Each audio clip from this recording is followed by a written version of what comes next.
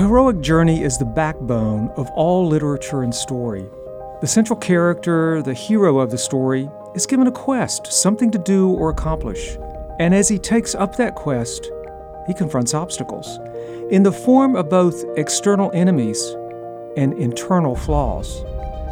And if the hero is going to finish his quest, he has to find a way to get through those obstacles. For a man to become truly heroic today, in the same way that Jesus was, he too will be given a quest, and he too will confront obstacles along the way. He'll have to find a way through them.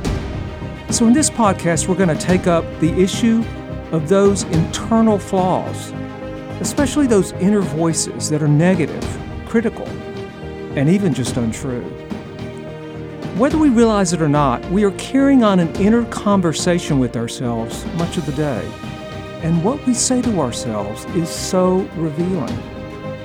I once had a high school class in which I asked them to write down that inner conversation for 24 hours. What they came back with stunned me, with the sheer volume of self-condemning and self-critical thoughts, stemming from hidden fears and unmet needs. I suspect that if most men wrote down on paper the conversation they have in their heads each day, it would stun them as well. Here are some of the thoughts that I have heard men verbalize over the years in one way or another. I'm such a loser.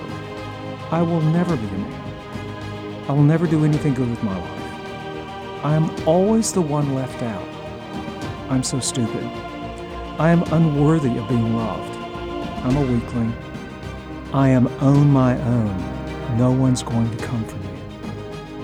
I am a nobody. It's heartbreaking to hear it like that. But those are the realities so many men live with. They doubt the truths of the gospel and live in the lies that have formed them.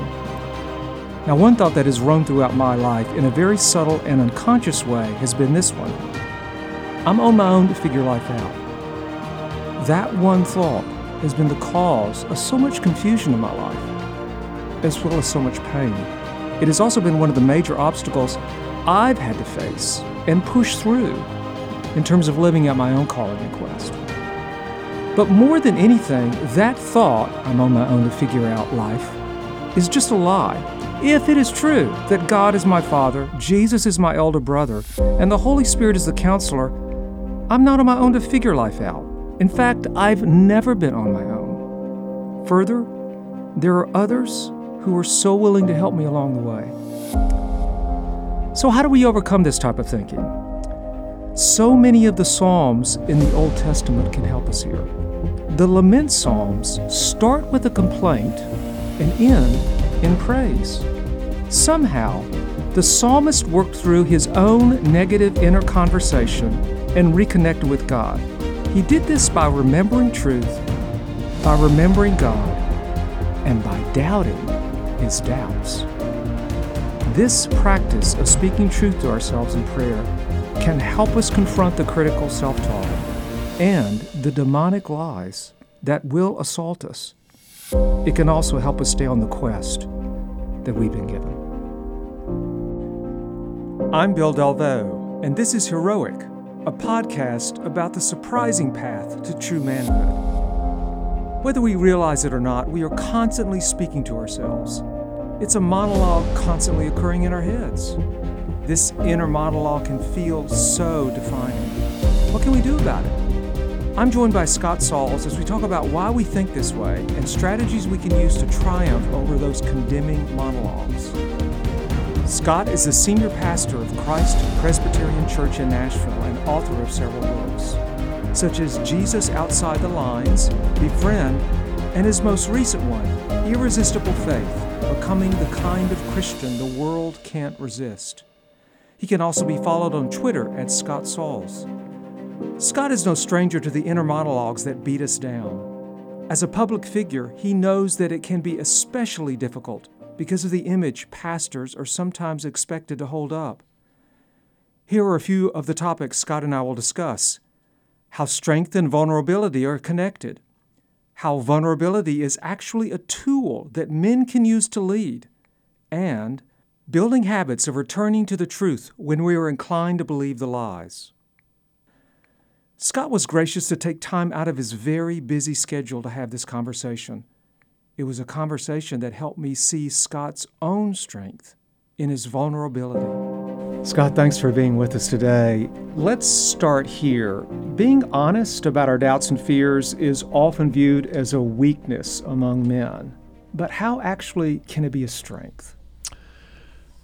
It can be a strength in a number of ways. I think one clear example is whenever one man drops his guard with another, it tends to function as an invitation for the other to do likewise. It opens up a certain freedom of transparency that the people in the conversation didn't realize was there. In my own experience, in my own friendships, in my own preaching and teaching and writing, other people, other men especially, have opened up most to me after I've been transparent about something, after I have put a weakness out there for others to consider. So it's a powerful thing. It is. I think what you do is you give people permission to be truthful about what's really going on inside. Yeah. And the truth is that most of us, especially the older we get in life, hold it in. And it's almost like, inhaling the oxygen and then it converts to carbon dioxide, but you never exhale it. And it just kind of takes the life out of you to hold in things like shame, things like self-doubt, things like wondering if the gospel actually applies to me. Right. Yeah, and it'll poison. Mm-hmm. It'll poison you too. And the other thing I wanted to note is that to be able to be honest about your own weaknesses and fears and doubts, that's actually a courageous step. And actually holding it in is a step of fear. So it's really the inverse. Most men sort of posture themselves, but it's a sort of posturing of false strength. Whereas when we are candid about who we really are, I think we respond when we see a man do that with, that was a courageous thing to do. Yeah. So it really is the flip of that whole process. It is. I mean, and that seems to be the pattern of Scripture. I mean, if we think about who the most heroic people are to us in both the Old and New Testaments, we get David's gushing transparency in the Psalms. Yeah, he lays it out there. He does. We get Jonah telling the story of Jonah, which doesn't shed a very positive light on a certain season of his life, and yet he puts it out there to demonstrate the goodness of God and the patience and resilience of God in his case. You look at people like Isaiah, who, if there ever was a together seeming prophet, it was him. He was a brilliant poet, brilliant with words and so on. And right there at the beginning of his prophecy, you've got the testimony of his calling and how the presence of God had sort of wrecked him, and even his lips, the most pure and revered part of him in society, as a prophet, says was unclean. Yes, right? Then you go to the New Testament, and you've got Saul of Tarsus, basically building an identity around, advancing in his reputation in Judaism, and then he becomes a believer. And then you get things like Romans 7, where he talks about his coveting and wretched man that I am, who will rescue me from this body of death? And then the greatest chapter in all of Scripture, in my opinion, right after that, Romans 8, which talks about how there's no condemnation and no separation. And so I love how they don't just wear it out on their sleeves, but it's always with a purpose to lead whoever their listeners are to the gospel, to the solution, to the way that God has come, and in Isaiah's case, touch my lips with the coal from the altar of sacrifice. Right. Or the Apostle Paul, says, I'm the chief of sinners, but what a great display of the mercy of God. Because of the mercy of God's for me, it can be for anyone. So great example, even the Scriptures set for us, I think. Yeah. And Paul put it best. He goes, what seems to be weak is actually, used for strength. And, thorn in the flesh passage. Right, yes. So let's go here. What are some of the common doubts and fears that you see in men in particular? I listed some of those statements, but put it in your own words. What are some of the inner sort of conversations that you see go on inside of them that really wreck them? I think men start out as very adventurous boys, and something happens along the way when they enter into the world of responsibility and sort of building a career and trying to make it in the world and, carry the weight of, providing for people who depend on them and so on. And there seems to be just a fatigue and a distance in the eyes that develops that maybe wasn't once there, and almost by the time you reach midlife, just a sense of defeat. Even successful men, who are doing well in the eyes of the world or society, there's this fatigue and this lack or loss of adventure and maybe loss of hope, I think, that somehow needs to be recovered. But in many cases, it's hard to recover. And then you get things like pushback in marriage, like things are going great in the career, but then you go home and Yes. things are hard and people really know you and they know your temper. They know that you're not always the great leader that people think you are out there, or they know your weaknesses or the things that trigger you or your road rage or whatever it is, and you're exposed. And so if we don't take that as an advantage, that pushes us toward the gospel and the grace of Christ and the sanctifying power of the Holy Spirit, as all exposure is meant to do, the only other alternative is to go to shame and maybe a double life where you're a pretend hero out there, and then you're kind of your real self, in front of the people who really know you, and you feel defeated inside, and then you're fighting, almost tiring yourself out, trying to prove yourself in other environments. And that's exhausting, utterly exhausting to kind of live that life. Yeah. Talk a little bit personally. What have been like in terms of those inner self-doubts in your own story in life? Which ones have you had to sort of do battle with? Yeah, so I've got the achiever personality. For anybody who's listening who's into the Enneagram, I'm a solid 3, with sort of the artistic / nobody really understands me 4 wing. And so, I simultaneously love what I do and am always doubting whether or not I am doing the very best and contributing the very best that I can. And so I'm never quite satisfied with the moment, and I'm always looking sort of toward the next thing. And I think the lesson there for me is the gospel lesson there for me that I have to return to every day is that Christ has already He's already won every single battle that is essential. He's already tackled every hill. He's already climbed every mountain. He's already, been through every valley that needs to be gone through in order to get the well done, good and faithful servant proclaimed over me. I think I'm always going to wrestle, Bill, with that. Those 2 calls. There's the bad guy on one shoulder and the good guy on another. I get that. And one of them says you've got to prove yourself, and the other says you've already been proven. And I think for somebody like me, an achiever type, the daily necessity is to figure out how to turn the volume down on the voice that says you've got to prove yourself today, and to turn the volume up on the voice that says you're already proven. I love Jesus' encounter with the woman caught in the act of adultery in John 8, where he starts with, I do not condemn you. Now leave your life of sin. The indicative, who you are in my eyes, Right. before the imperatives.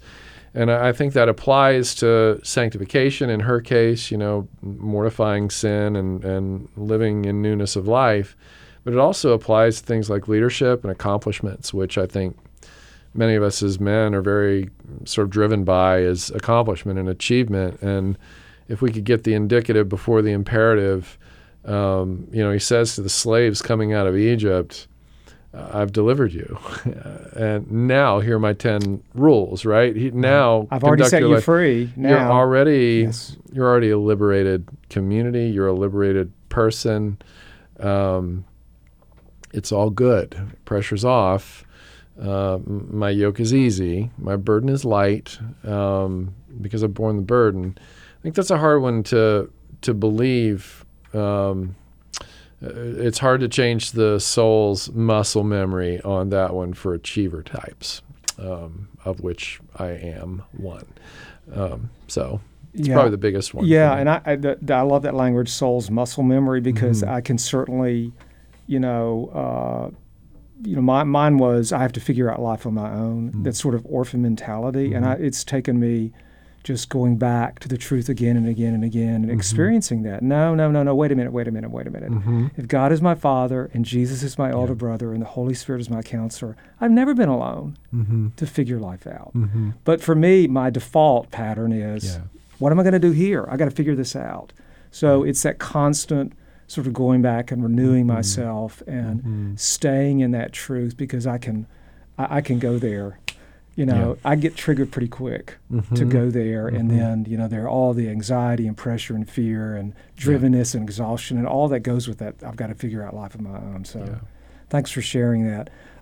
Let's go here. And you've already spoken a little bit to this, but towards the end, but I want you to go a little bit further in terms of speaking truth to yourself and the particular scriptures that have really helped you with that sort of achiever sort of default mode that you've lived with.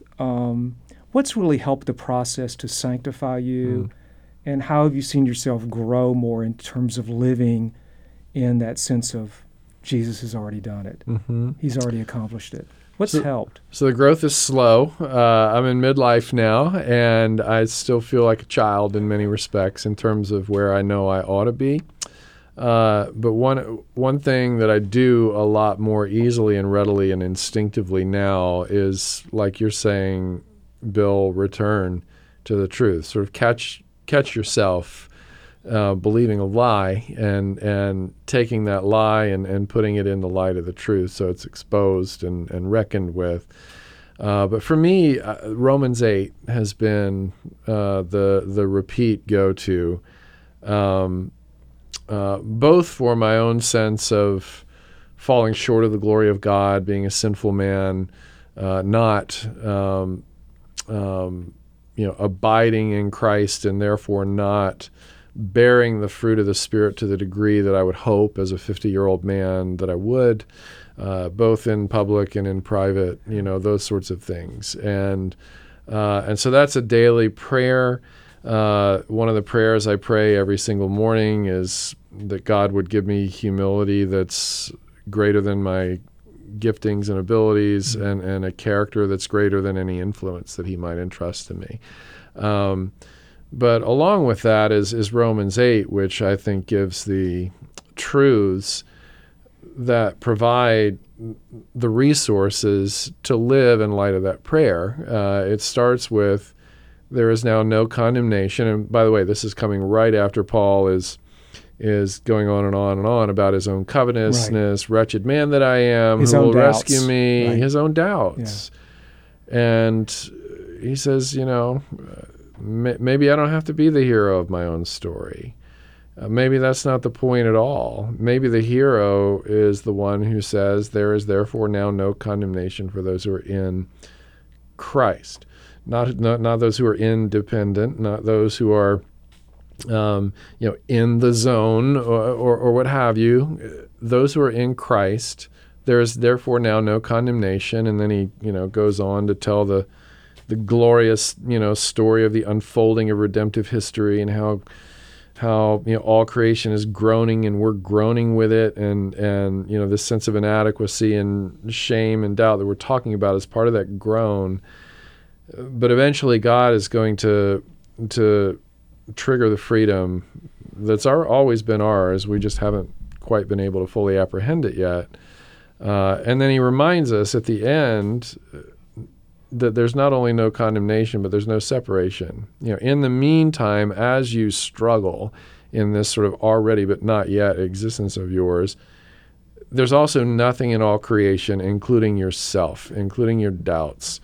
You're part of creation. There's nothing in all creation that will ever be able to separate you from the love of God in Christ. And even you can't do anything about that. And so for me, that's just been a lifeline, is just going back and back and back to that one chapter of Scripture, which Martin Lloyd-Jones even said it's the greatest chapter in all the Bible. And I think one of the reasons why he said that is because it really summarizes the whole story. It does. In every way, from a sin and redemption standpoint, as well as a creation, fall, redemption, renewal, and glorification standpoint. It tells the whole story in that one chapter. And it begs the question a little bit: what would it be like to live more and more in that sense of nothing can separate me from experiencing God's love right now? What is the trajectory of that experience as a man, to live in that? And I find that question not only provoking, but just profoundly comforting and inspiring. It's like, wow, what would that, like nothing, like zero zip, like it's done. Yeah. I think the other ingredient, which you've given your whole life to this, the other ingredient to the truth is people to live the truth alongside, and to embody the truth with, and to wrestle with the truth alongside. Having, for me, some people need a small group of other men. I have 3 because I need that many. I need that much reinforcement and fortification, around me to remind me of what's true. And one of the groups is I'm the youngest person in the room, and another one of the groups I'm the oldest person in the room, and another one is a group of peers, and both of them are about 6, 7, 8 people, and all of us are on board with Christ and share the same trajectory toward growth in His grace. And God said at the beginning, into paradise it's not good to be alone. And so I think it can't just be us and our Bibles and the Holy Spirit. It has to be us and our Bibles and the Holy Spirit, the Father and Jesus, and other people around us to put words to it and make the eye contact that we need and give us the touch that we need along the way. I totally agree. One of the way I like to put it, if a man tries to interpret life on his own, he has about 100% chance of misinterpreting it. We just don't have the eyes to sort of figure that out. Again, figuring out life on our own. I want to say that you're somewhat, I would consider you a very lucky, privileged man to have three groups speak into your life. Even just one group can be life-giving. There are so many men out there who have no one. No one who speaks into their life, no one with whom they simply sort of let down the guard and say, okay, this is who I am, this is where I'm at. So I have, the way I've structured my life to have that sort of intake, not only from the Scriptures, but also I have a man that I walk with routinely. And, we're always in this conversation about our inner lives. And then I also have one group that I go to.